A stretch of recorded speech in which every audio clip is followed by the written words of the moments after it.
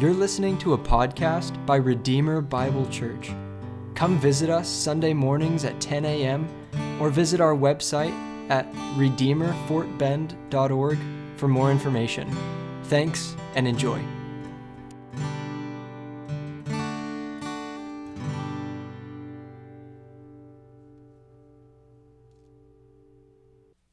Well, as we come to the end of the year, let me just take this chance to say thank you to all of those who labor in the music ministry. It's lovely to hear such a collection of songs today, one of which is about 1,000 years old and one of which was written about 10 years ago. And it's good to see that there's continuity across the ages among the people of God. So thank you very much to our singers and our musicians. We really could not do it without you guys. Now, if you have a Bible, please turn with me to Hebrews chapter 2. This morning we're going to read verses 5 through 9, Hebrews 2, 5 through 9. And if you're able to physically do so, I would urge you to stand as we hear God's word.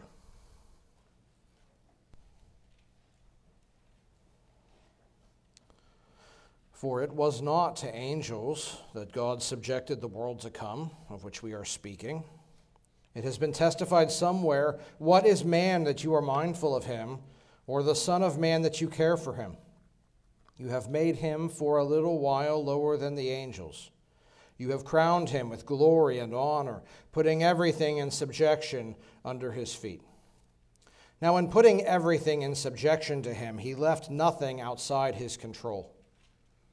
At present, we do not yet see everything in subjection to him, but we see him who for a little while was made lower than the angels, namely Jesus, crowned with glory and honor because of the suffering of death, so that by the grace of God he might taste death for everyone. This is God's word. Please be seated. Father, help us to have a firm grasp through this passage of what is going on in our world and what will happen. And let us see Jesus, who for a little while was lower than the angels, but now stands exalted over all things. Lord, I pray the gospel would be clear, and I pray your Spirit would meet with us now through your word. And Father, I pray that those of us who do not know you would hear the truth and that we would come to faith this morning. We pray these things in Jesus' name. Amen. If God exists, and if God is all-powerful, and if God is all good, then why do terrible things happen in our world? This is one of the most famous philosophical questions, the so-called problem of evil. And I think this is a question we all ponder at times, especially when we experience personal tragedy or when we see terrible, evil things happening in our world today. And friends, we have seen immense tragedy in recent years. Remember the Indian Ocean tsunami, or Hurricanes Katrina, or Harvey, the earthquake in Haiti about 10 years ago, the earthquake in Morocco just a few months ago, the winter storm a few years back, or the pandemic. And beyond these tragic natural disasters, we also see tremendous evil in our world today. Our world is filled with violence. Horrific carnage continues daily in the Ukraine and in Israel. And if wars weren't enough, there are rumors of wars in Guyana, in South America, in Taiwan. Christians are persecuted worldwide by autocrats and followers of other religious perspectives. Christians are jailed and killed worldwide for their testimony about Jesus. Violence and injustice abound. And evil isn't just out there somewhere. Our own society, our own city's filled with it. Last Wednesday, a 17-year-old girl was walking to work, carrying a bag outside the Galleria. Someone attacked her, tried to steal her bag, and violently murdered her. This is not an isolated incident. Violent crime and murder have skyrocketed in our city and across our country. Likewise, moral anarchy continues unabated. This week, multiple officials at one local school down the street were arrested for scandalous sexual misconduct. And one prominent national Christian leader admitted that he had given false prophecies to manipulate a woman to commit adultery with him. When we see this wickedness among church and school leaders, is it any wonder that our society is so askew in its views on gender and sexuality? And as all this evil abounds, we may say, where is God? Why does this continue? Can we really have any hope in this dark world? Now, friends, today as we continue our study in the book of Hebrews, we're going to see that, yes, evil abounds in our world, and we're going to see why. But we're also going to see that we can have hope because Jesus has entered this dark world, and Jesus has died for our sins. And Jesus now stands exalted over the cosmos, and Jesus is soon going to set all things right. And that's what we're going to see today in Hebrews chapter 2, verses 5 through 9. This morning we're going to see 3 points. First, because of the fall, the dominion of man became the dominion of angels. Second, because of his death, Jesus has received a supreme dominion over everything. And third, while the Son's dominion is presently contested, someday very soon he will crush all evil. Let's start with our first point. Because of the fall, the dominion of man became the dominion of angels. Look at Hebrews chapter 2, beginning in verse 5.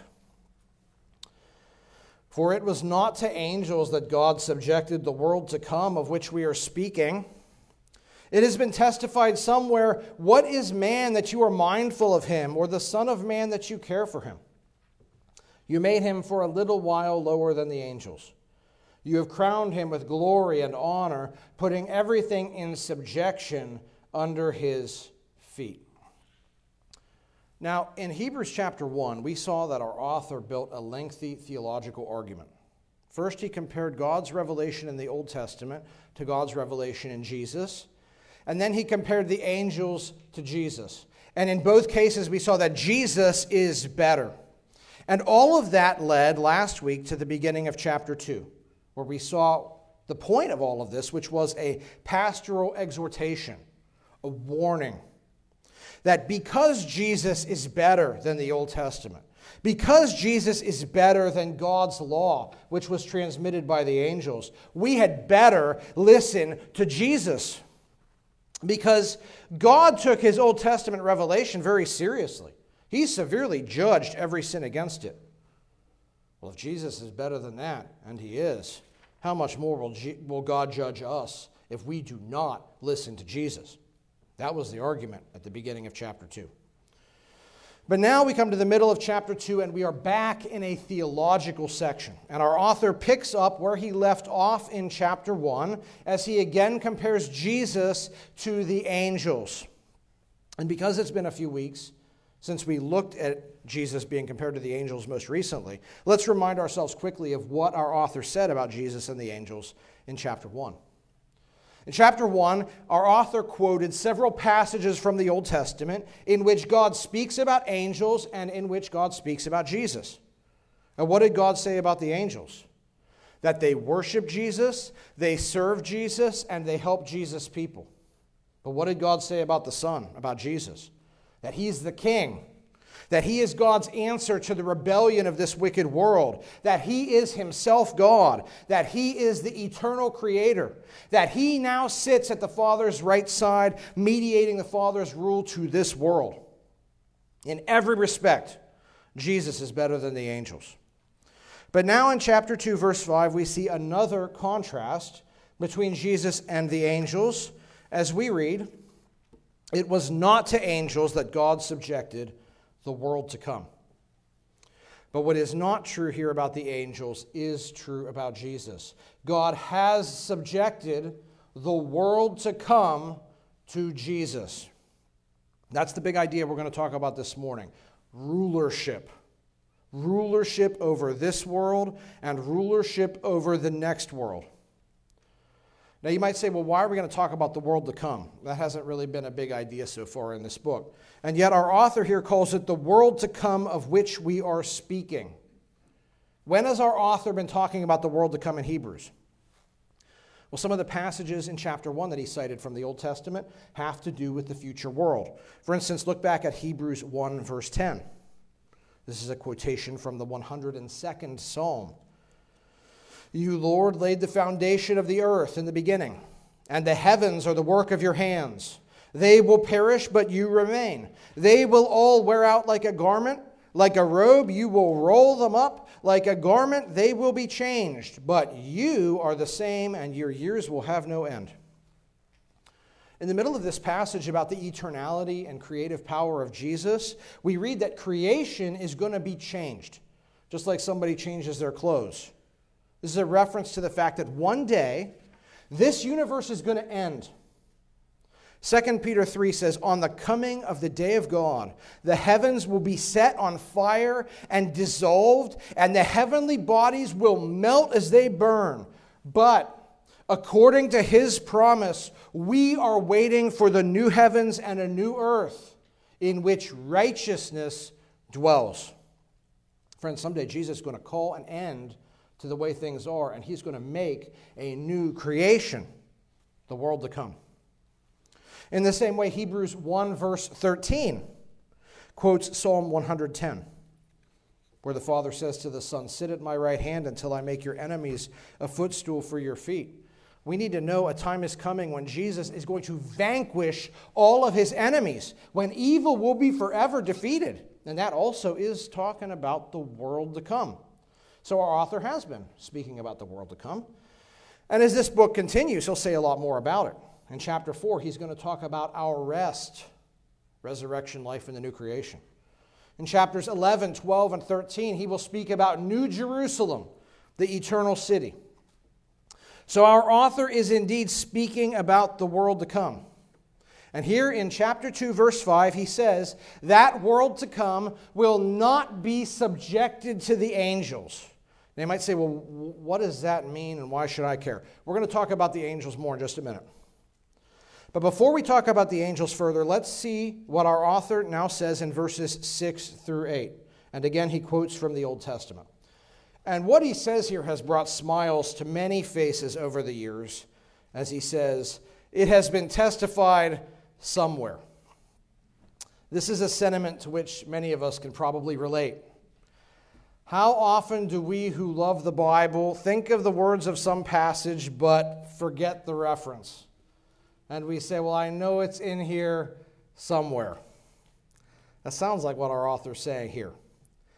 Now, it's possible he has some theological reason for quoting the Old Testament in this strange way. Many authors have proposed all kinds of theories.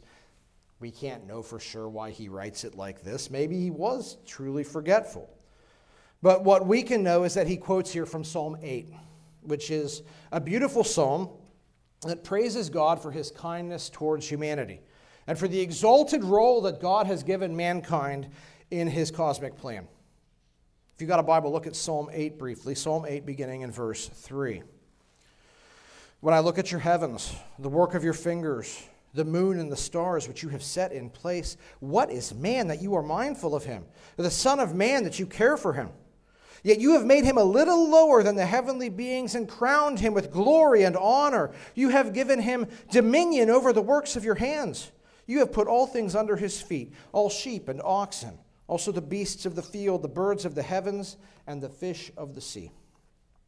As David looks at the marvels of creation, he thinks, why should God care about little creatures like us? Why should God love people? Why should God exalt us as he has and entrusted so much to our care? For God has trusted us with his natural creation and with all animal life. That's what the creation account says in Genesis 1 and 2. God has made us his special creation. God has tasked us with an important role in his plan. In Genesis 2, we learn about what man is. Genesis 2:7. The Lord God formed the man of dust from the ground and breathed into his nostrils the breath of life, and man became a living creature. Friends, we are just dust. But God has ennobled the dust. He has breathed life into us. And Genesis 1:27 says, God created man in his own image. In the image of God, he created him. Male and female, he created them. God made us in his own image. That means we reflect him in some ways, not visibly, but we reflect certain characteristics of God. Like God, we reason and speak. Like God, we engage in skilled labor. Like God, who exists in the unending community of the Trinity, it's not good for us to be alone. We are meant to be in a community. And God created us to be like himself, to rule. God made us to be his deputy rulers over the material creation.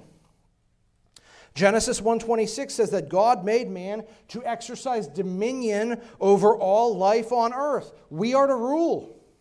Not absolutely. God sets limits to our rule. Remember the tree we were not to eat?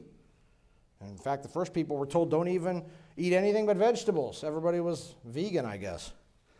But God's design was for us to rule, and in so doing to reflect his superior rulership to all living things on earth. And so we are distinct from the animal kingdom. Our uniqueness was marked out from the beginning. We have been set over and above all earthly life. Indeed, God has made us a little lower than the heavenly beings and crowned us with glory and honor. We have been put over the works of his hands. He has put all things under our feet. We are the summit of God's visible creation. We were entrusted with a great dominion and a vast responsibility. But what happened? We fell. Adam was to master the animals. An animal mastered him. The serpent lied to Adam and Eve, and sin entered the world. We say, well, sin, whatever. I do what I want. It's no big deal. It's not hurting anybody. Hey, you want to know how bad sin is? Let's find out. Who is the serpent that deceived Adam and Eve? Revelation chapters 12 and 20 say the ancient serpent is the devil and Satan, the deceiver of the whole world. The serpent was Satan, and Satan stumbled us into sin, and the result was God's curse, judgment, condemnation, death. And as part of God's judgment, it seems that God has allowed Satan to usurp and exercise dominion over this world. That's why we read in 1 John 5:19, the whole world lies in the power of the evil one. 2 Corinthians 4:4 says, the God of this world has blinded the minds of unbelievers to keep them from seeing the light of the gospel of the glory of Christ. Now, don't misunderstand. Satan is not God's equal. Satan is not a divine being. But his power over this world is godlike in many respects. That's why Satan can make this obscene offer to Jesus in Matthew 4:8. The devil took him to a very high mountain and showed him all the kingdoms of the world and their glory. And Satan said to Jesus, all these I will give you if you will bow down and worship me. And notice that Jesus doesn't dispute that Satan can make this offer. Satan has the ability to turn the nations in any way that he wants. And from that, friends, we see that after the fall, Satan dominates this ruined and fallen world. In fact, this world is not under the rulership of Satan only. Look at Deuteronomy 32, verse 8. When the Most High gave to the nations their inheritance, when he divided mankind, he fixed the borders of the peoples according to the number of the sons of God. Now, if you've got an old translation of the Bible, it may not say the sons of God there. It may say the sons of Israel. There's a textual variant in Deuteronomy 32. But it's very likely the original wording is just what the ESV says, the sons of God. Now, who are the sons of God? Well, in the Old Testament, that's the angels. And Deuteronomy 32 says, when God divided mankind, when God judged humanity's arrogance at Babel by splitting humanity into many nations, God assigned these nations to the sons of God. God turned the nations over to the angels. What kinds of angels? Well, we find out later in the Bible. In Daniel 10, God speaks about an evil angel connected to the Persian Empire. Ezekiel 28 speaks of an evil angel, possibly Satan, ruling over the nation of Tyre. Likewise, in the New Testament, the Apostle Paul speaks about principalities and powers, or the ESV translates this, rulers and authorities. These Greek words were political terms of the day that spoke about the rulers of particular geographical areas. And so Paul seems to be agreeing. Angels have authority over various nations. And when Paul uses these terms in the New Testament, he's always talking about fallen angels. Colossians 2:13 says, at the cross, God disarmed the rulers and authorities and put them to open shame by triumphing over them in Christ.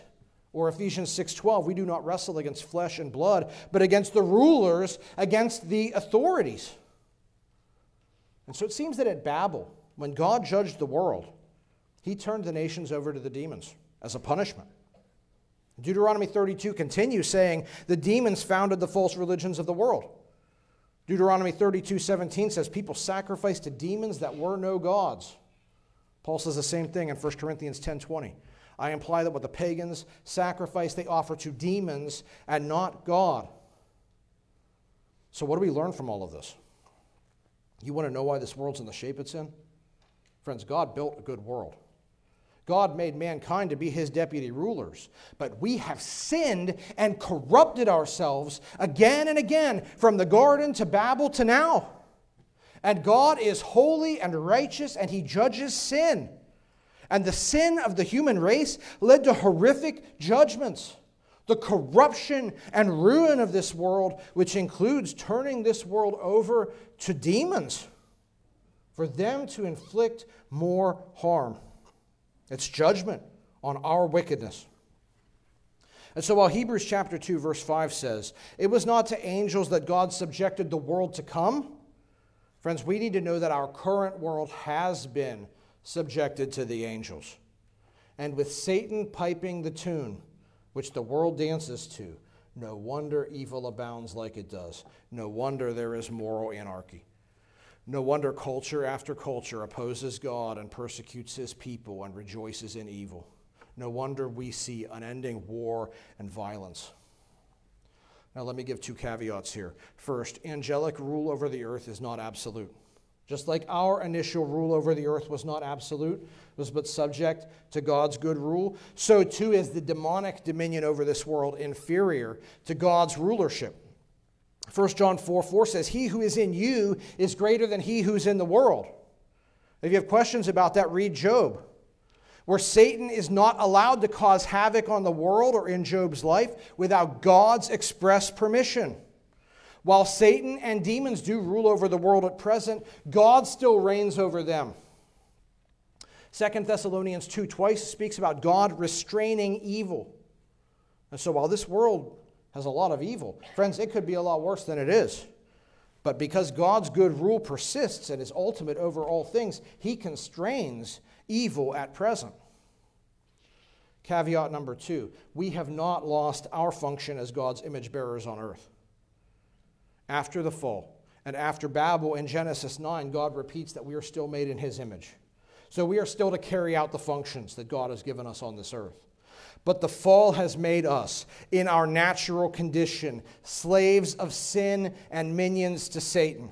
Ephesians 2:1 says, you were dead in the trespasses and sins in which you once walked, following the course of this world, following the prince of the power of the air, the spirit that is now at work in the sons of disobedience. Friends, that's Satan.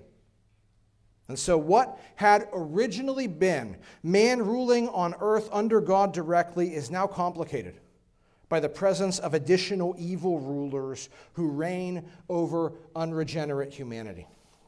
And so because of the fall, the dominion of man became the dominion of angels. But this leads now to our second point, which is that because of his death, Jesus has received supreme dominion over all things. The fall led to ruin and chaos, but God in his great love didn't just abandon us to the awfulness of judgment. He has intervened in this world to set us free, to triumph over evil, and to restore things to how they ought to be. And that's what we see as we return now to Hebrews chapter 2. We'll skip the rest of verse 8 for a moment, but look now at verse 9. But we see him who for a little while was made lower than the angels, namely Jesus, crowned with glory and honor because of the suffering of death, so that by the grace of God he might taste death for everyone. This is the first time the name Jesus appears in this book. Up until now, he has been called the Son.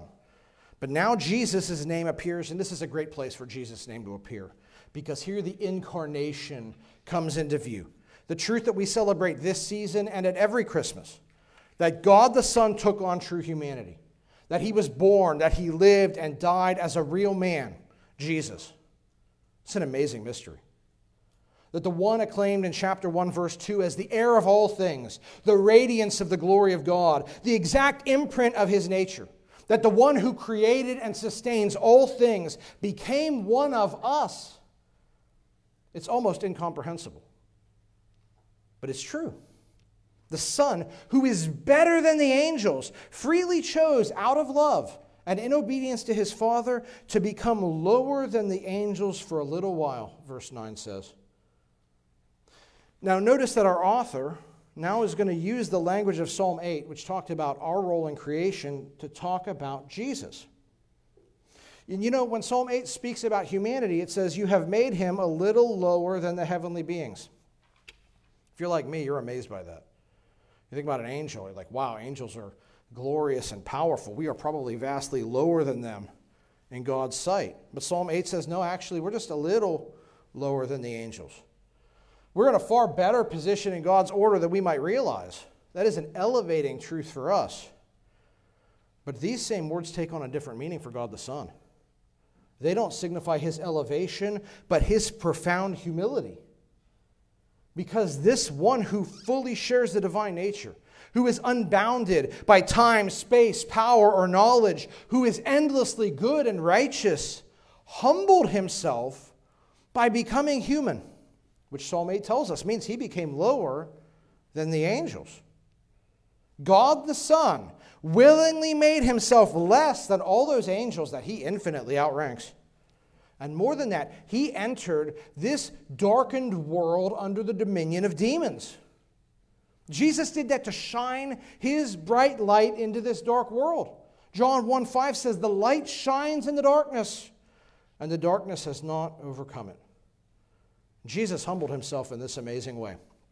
But while he did that, we're told that this reduction was only for a little while. Now, if you've paid really close attention, you'll notice that this term, a little while, in Hebrews 2 is not what it says in Psalm 8. You say, why is that? Is our author misquoting the psalm? No.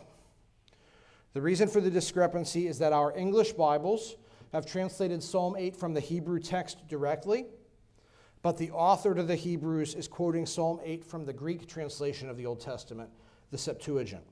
And when the Septuagint translated Psalm 8, it interpreted the Hebrew phrase a little lower to mean lower for a little while.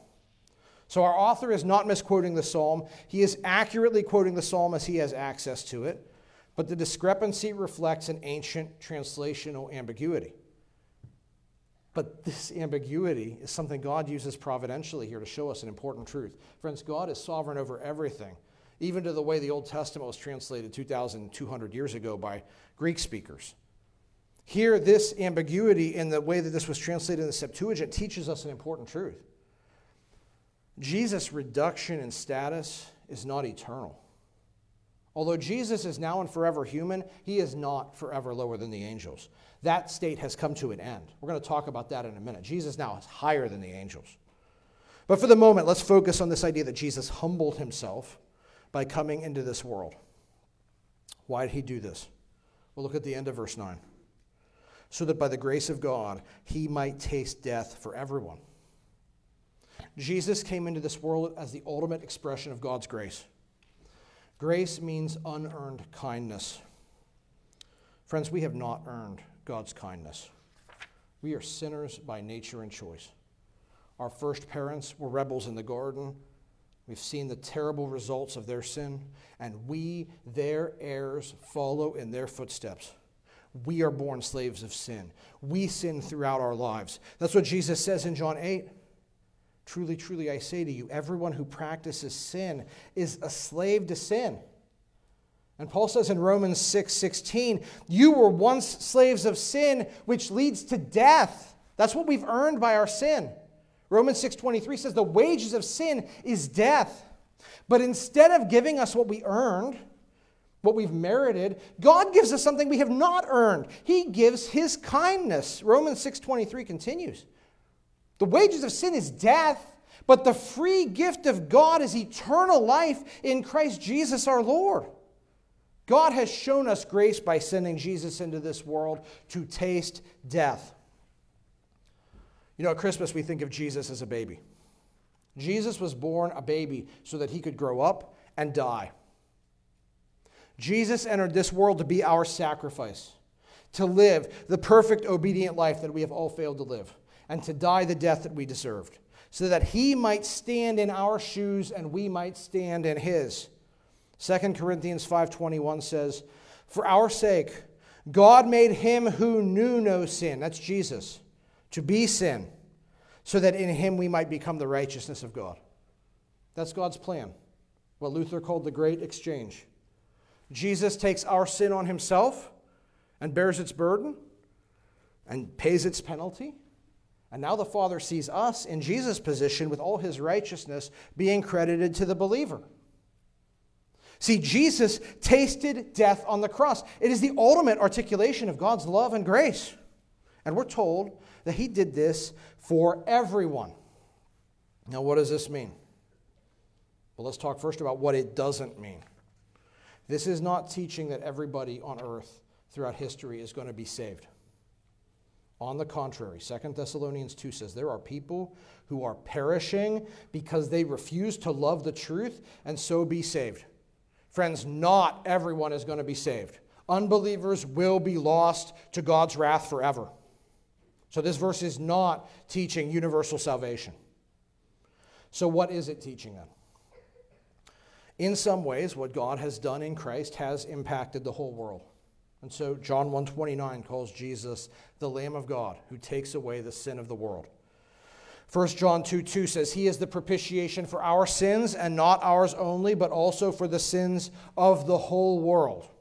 There is a sense in which the Bible declares that Christ's death was because God so loved the world. That's John 3:16, right? And yet, not everyone is saved. Why? Our church's teaching statement explains it like this. Christ's death is sufficient to purchase all people and thereby fully atone for the sin of the entire world. Therefore, he can rightly be proclaimed to be the Savior of the world. However, Christ's death is efficient to atone only for those who believe. And that's what we see here. Jesus tasted death for everyone, but that does not lead to eternal or to universal salvation. We see that later in this chapter. Look at chapter 2, verse 16. It says, for surely it's not angels that he helps. Jesus' death did not save the angels. Angels cannot be saved because of Jesus' death. Or Hebrews 2:16 continues, but he helps the offspring of Abraham. Who's this talking about? It's not talking about ethnic descent. It's not talking about Israelites only. John the Baptist said in Matthew 3, do not presume to say to yourselves, we have Abraham as our father. I tell you, God is able from these stones to raise up children for Abraham. Ethnic descent from Abraham is meaningless. Galatians 3:7 says this, know that it is those of faith who are the sons of Abraham.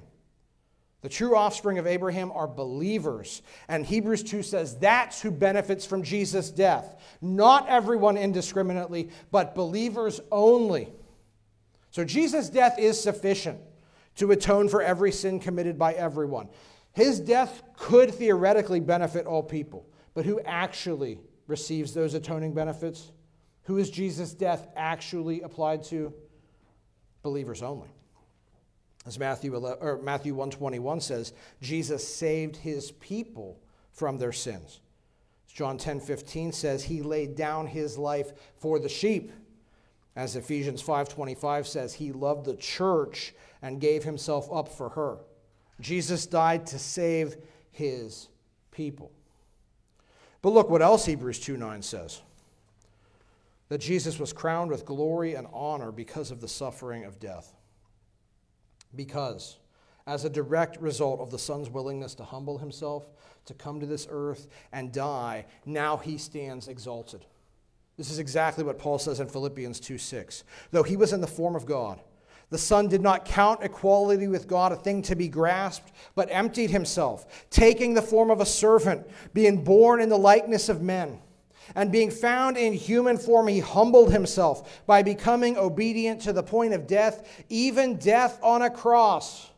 Therefore, because Jesus died, therefore, God has highly exalted him and bestowed on him the name that is above every name, so that at the name of Jesus every knee should bow in heaven and on earth and under the earth, and every tongue confess that Jesus Christ is Lord, to the glory of God the Father. Because the Son humbled himself, because he who was limitless in power took on the frailty of humanity, because he who was immortal chose to become so authentically human that he tasted death, and not any death, not death at a ripe old age, the horrible, shameful, degrading death on a cross. Because of that display of love and obedience to the Father has highly exalted Jesus. Jesus has been given the highest name, the name above every name. Ephesians 1 says, the Father worked in Christ when he raised him from the dead and seated him at his right hand in the heavenly places, far above all rule, authority, power, and dominion, above every name that is named, not only in this age, but also in the age to come. Jesus didn't stay dead. The Father publicly vindicated him by raising him from the dead and returned him to heaven, and put him in a position of the grandest glory over everything. So the Son returned to the glory he had before he came to the earth. But now something's changed. Because when Jesus descended to earth, he was God. When he returned to heaven, he returned as God. But now he is also man. And now this man, Jesus, stands highly exalted in heaven. 1 Peter 3:22 says, Jesus Christ has gone into heaven and is at the right hand of God, with angels, authorities, and powers having been subjected to him. Indeed, Jesus was lower than the angels only for a little while. He is lower than the angels no longer. Now, as a man, he stands above the angels. That's what Hebrews 1:4 says. He has become as much superior to angels as the name he has inherited is more excellent than theirs. The angels and demons are now subject to Jesus, the God-man. And not only the angels. Ephesians 1:22 says the Father put all things under his feet. Jesus now wields supreme authority over everything in the cosmos. If you're in Hebrews 2, look back now at verse 8. We read the same thing. Now in putting everything in subjection to him, he left nothing outside his control. Or as Jesus puts it in Matthew 28:18, all authority in heaven and on earth has been given to me. The Son rules over everything. That's how exalted he is. And here we see another point of contact with Psalm 8. Psalm 8 says, originally man was crowned with glory and honor. That as God's deputy rulers, God had put everything in subjection under our feet. But we traded our glory for shame. We traded our honor for dishonor because of the false pleasures of sin. And we have been punished by being put under the demons. But what sinful man has lost, righteous Jesus, the God-man, has regained. And now he is crowned with glory and honor, a better glory and honor than Adam ever had. And all things have been put under Jesus' feet. He has a better dominion than Adam ever had. Jesus is better than Adam. Jesus is better than the angels. And in the exaltation of Jesus, we begin to see that God's good purposes are going to prevail, that God's intended order will be restored.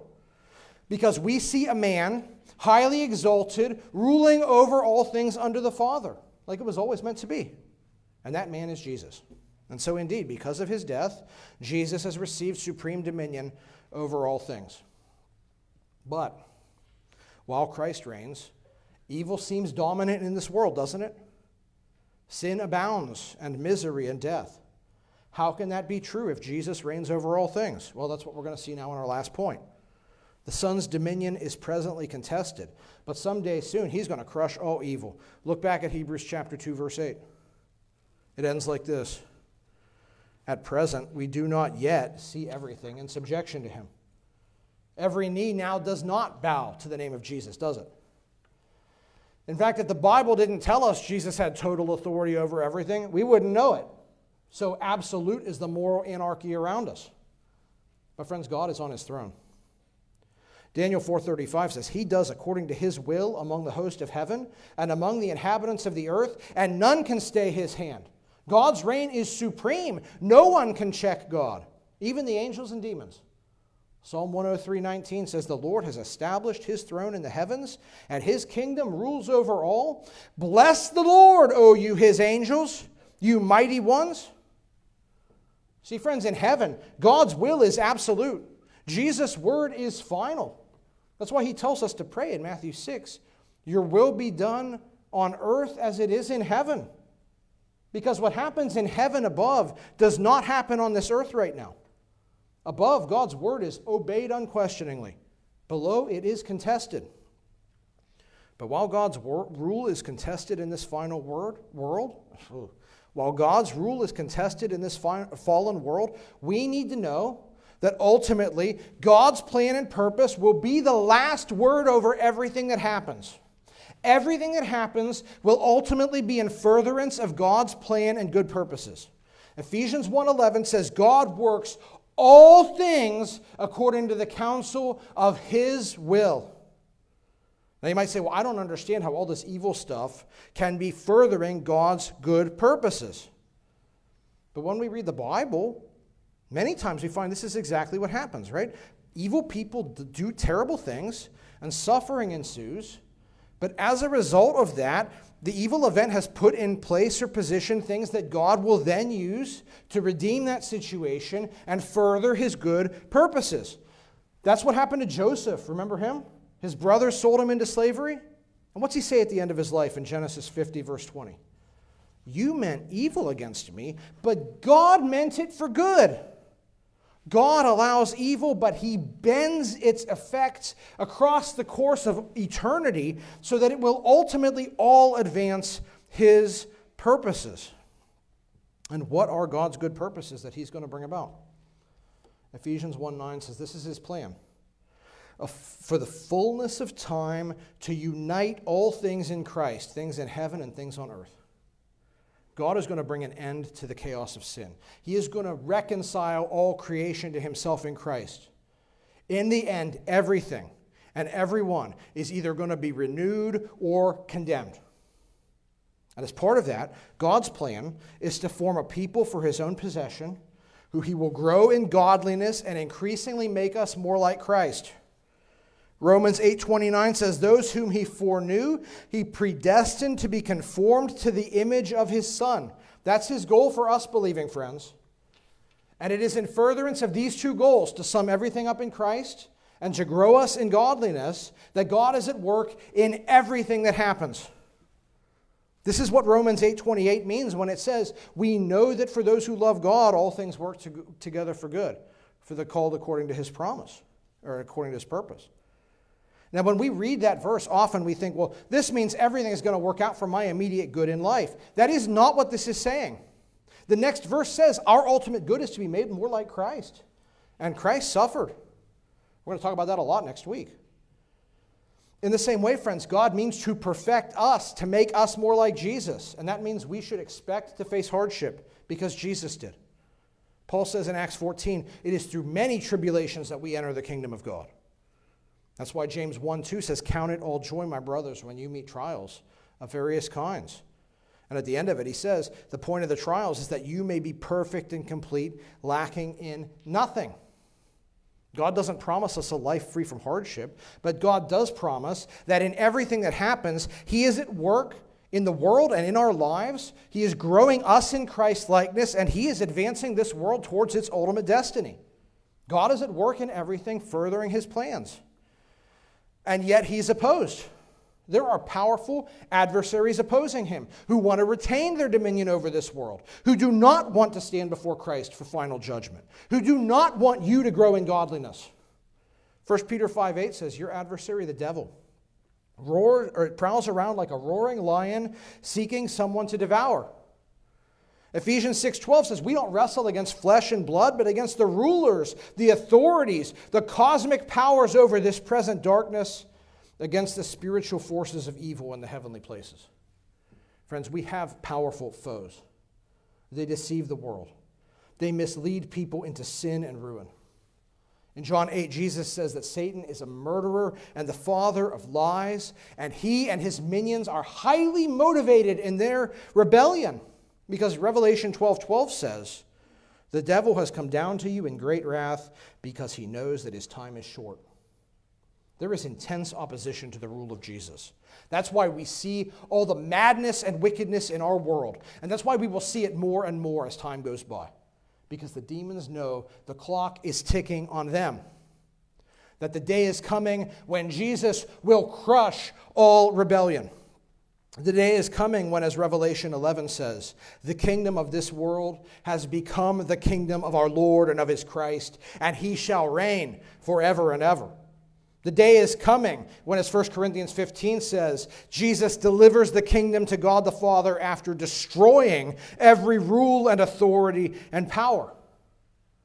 When, as Revelation 19 says, I saw heaven opened, and behold, a white horse. The one sitting on it is called Faithful and True, and in righteousness he judges and makes war. The day is coming when the words of Psalm 2 will come to pass. You shall break them with a rod of iron and dash them in pieces like a potter's vessel. And then will come final judgment. Revelation 20 says, the devil who deceived them was thrown into the lake of fire. Then I saw a great white throne, and him who was seated on it. And I saw the dead, great and small, standing before the throne, and books were opened. Then another book was opened, which is the book of life. And the dead were judged by what was written in the books, according to what they had done. And if anyone's name was not found written in the book of life, he was thrown into the lake of fire. Yes, evil presently abounds. A day is coming when God's justice will abound all the more. When Satan and his demons will meet the wrath of God. And when all who have followed them will likewise face the horrific penalty of unrepentant sin. We said last week, hell is real. Many are going there. I plead with you, don't be among them. Jesus said in Mark 1:15, repent and believe the gospel. Turn aside from following self and sin. Turn in faith to Jesus. Believe that he is God who became a man, who came into this earth, who died on the cross as the sacrifice for your sins. Believe that he is alive and ruling and reigning today. Follow him as your Lord and Savior, and you will survive the coming judgment. But friend, if you don't, you will meet the wretched end of the wicked, because God's justice is going to be done. But friends, for those of us who do believe, we will indeed see everything in subjection to him. As Hebrews 2:8 says, we will see justice done, and we will experience the full benefits of God's grace forever. Revelation 21 says, then I saw a new heaven and a new earth, for the first heaven and the first earth had passed away. And I heard a loud voice saying, behold, the dwelling place of God is with man. He will dwell with them. He will wipe away every tear from their eyes, and death shall be no more. Neither shall there be mourning, nor crying, nor pain anymore, for the former things have passed away. And the last chapter of the Bible says, we will see his face and reign forever and ever. Friends, a new world is coming, where the will of God will be absolutely obeyed unquestioningly, where the people of God will live in joy together throughout the ages, enjoying the endless riches of God's grace forever. And as our passage began today in Hebrews 2:5, it was not to angels that God subjected the world to come. The coming world will be the uncontested dominion of Jesus Christ forever and ever. That is the solution to the problem of evil, friends. Yes, God is real. Yes, God is all-powerful. Yes, God is all good. And yes, there is evil in our world. But the day is coming when evil will be brought to justice. Acts 17:31 says, he has fixed a day on which he will judge the world in righteousness by a man whom he has appointed, and of this he has given assurance to all by raising him from the dead. Well, what should we take from this? Friends, we can trust Jesus no matter what happens. Let me give you four applications here to help us Fix our eyes on Jesus no matter what we see in this world or what we experience in life. Number one, remember that this world is not our home. Colossians 1:13 says he has delivered us from the domain of darkness and transferred us to the kingdom of his Son. Yes, we all start under Satan's dominion. In Christ, we are set free. Our home is not this ruined world. We have been given a new citizenship, Philippians 3 says. So don't hope in the things of this world. This world is passing away. Keep your hope in heaven. Look to eternal things because they last forever. Second, remember that Jesus is a present help in the face of everything we encounter, and he is merciful to his people. 2 Peter 2:9 says, the Lord knows how to rescue the godly from trials and to keep the unrighteous under punishment until the day of judgment. Friends, he will deal with evil, and he invites us in the meanwhile to bring our problems to him and cast our cares before him because he hears our prayers. He is at work in our lives and in this world. Hebrews 4:16 says, let us with confidence draw near to the throne of grace that we may receive mercy and find grace to help in time of need. When you're facing a hard thing, friend, turn to the Lord in prayer. Third, let us remember who we are, that we are not alone, even though we see the terrible things that happen around us. 1 John 3:1 says, see what kind of love the Father has given to us, that we should be called the children of God, and so we are. And this isn't just an individual promise. This isn't saying you're a child of God and I'm a child of God. No, it says we are the children of God. There's a collective aspect to God's plan for us. And that's why the author to the Hebrews tells us in chapter 10, we must regularly meet together to encourage each other as we see the day drawing near. He says, don't neglect to meet together as is the habit of some, but encourage one another, and all the more as you see the day drawing near. This world is evil. We need help to persevere in godliness, and that's why God has given us each other in the community. So let us lean into that. And finally, friends, as we face hard things, let us remember what our destiny is. It's to inherit eternal life alongside Christ, to share in his victory. For Jesus, who is prophesied to trample on Satan's head in Genesis 3, makes this promise in Romans 16:20. The God of peace will soon crush Satan under your feet. Friends, alongside Jesus, we will reign forever and ever. And in the end, victory will be ours because victory is his. Because Jesus has won at the cross, and he will reign forevermore. So do not let the evil of this world drive you to despair. Instead, remember the words of Christ in John 16:33. I have said these things to you that in me you may have peace. In the world you will have tribulation, but take heart, I have overcome the world.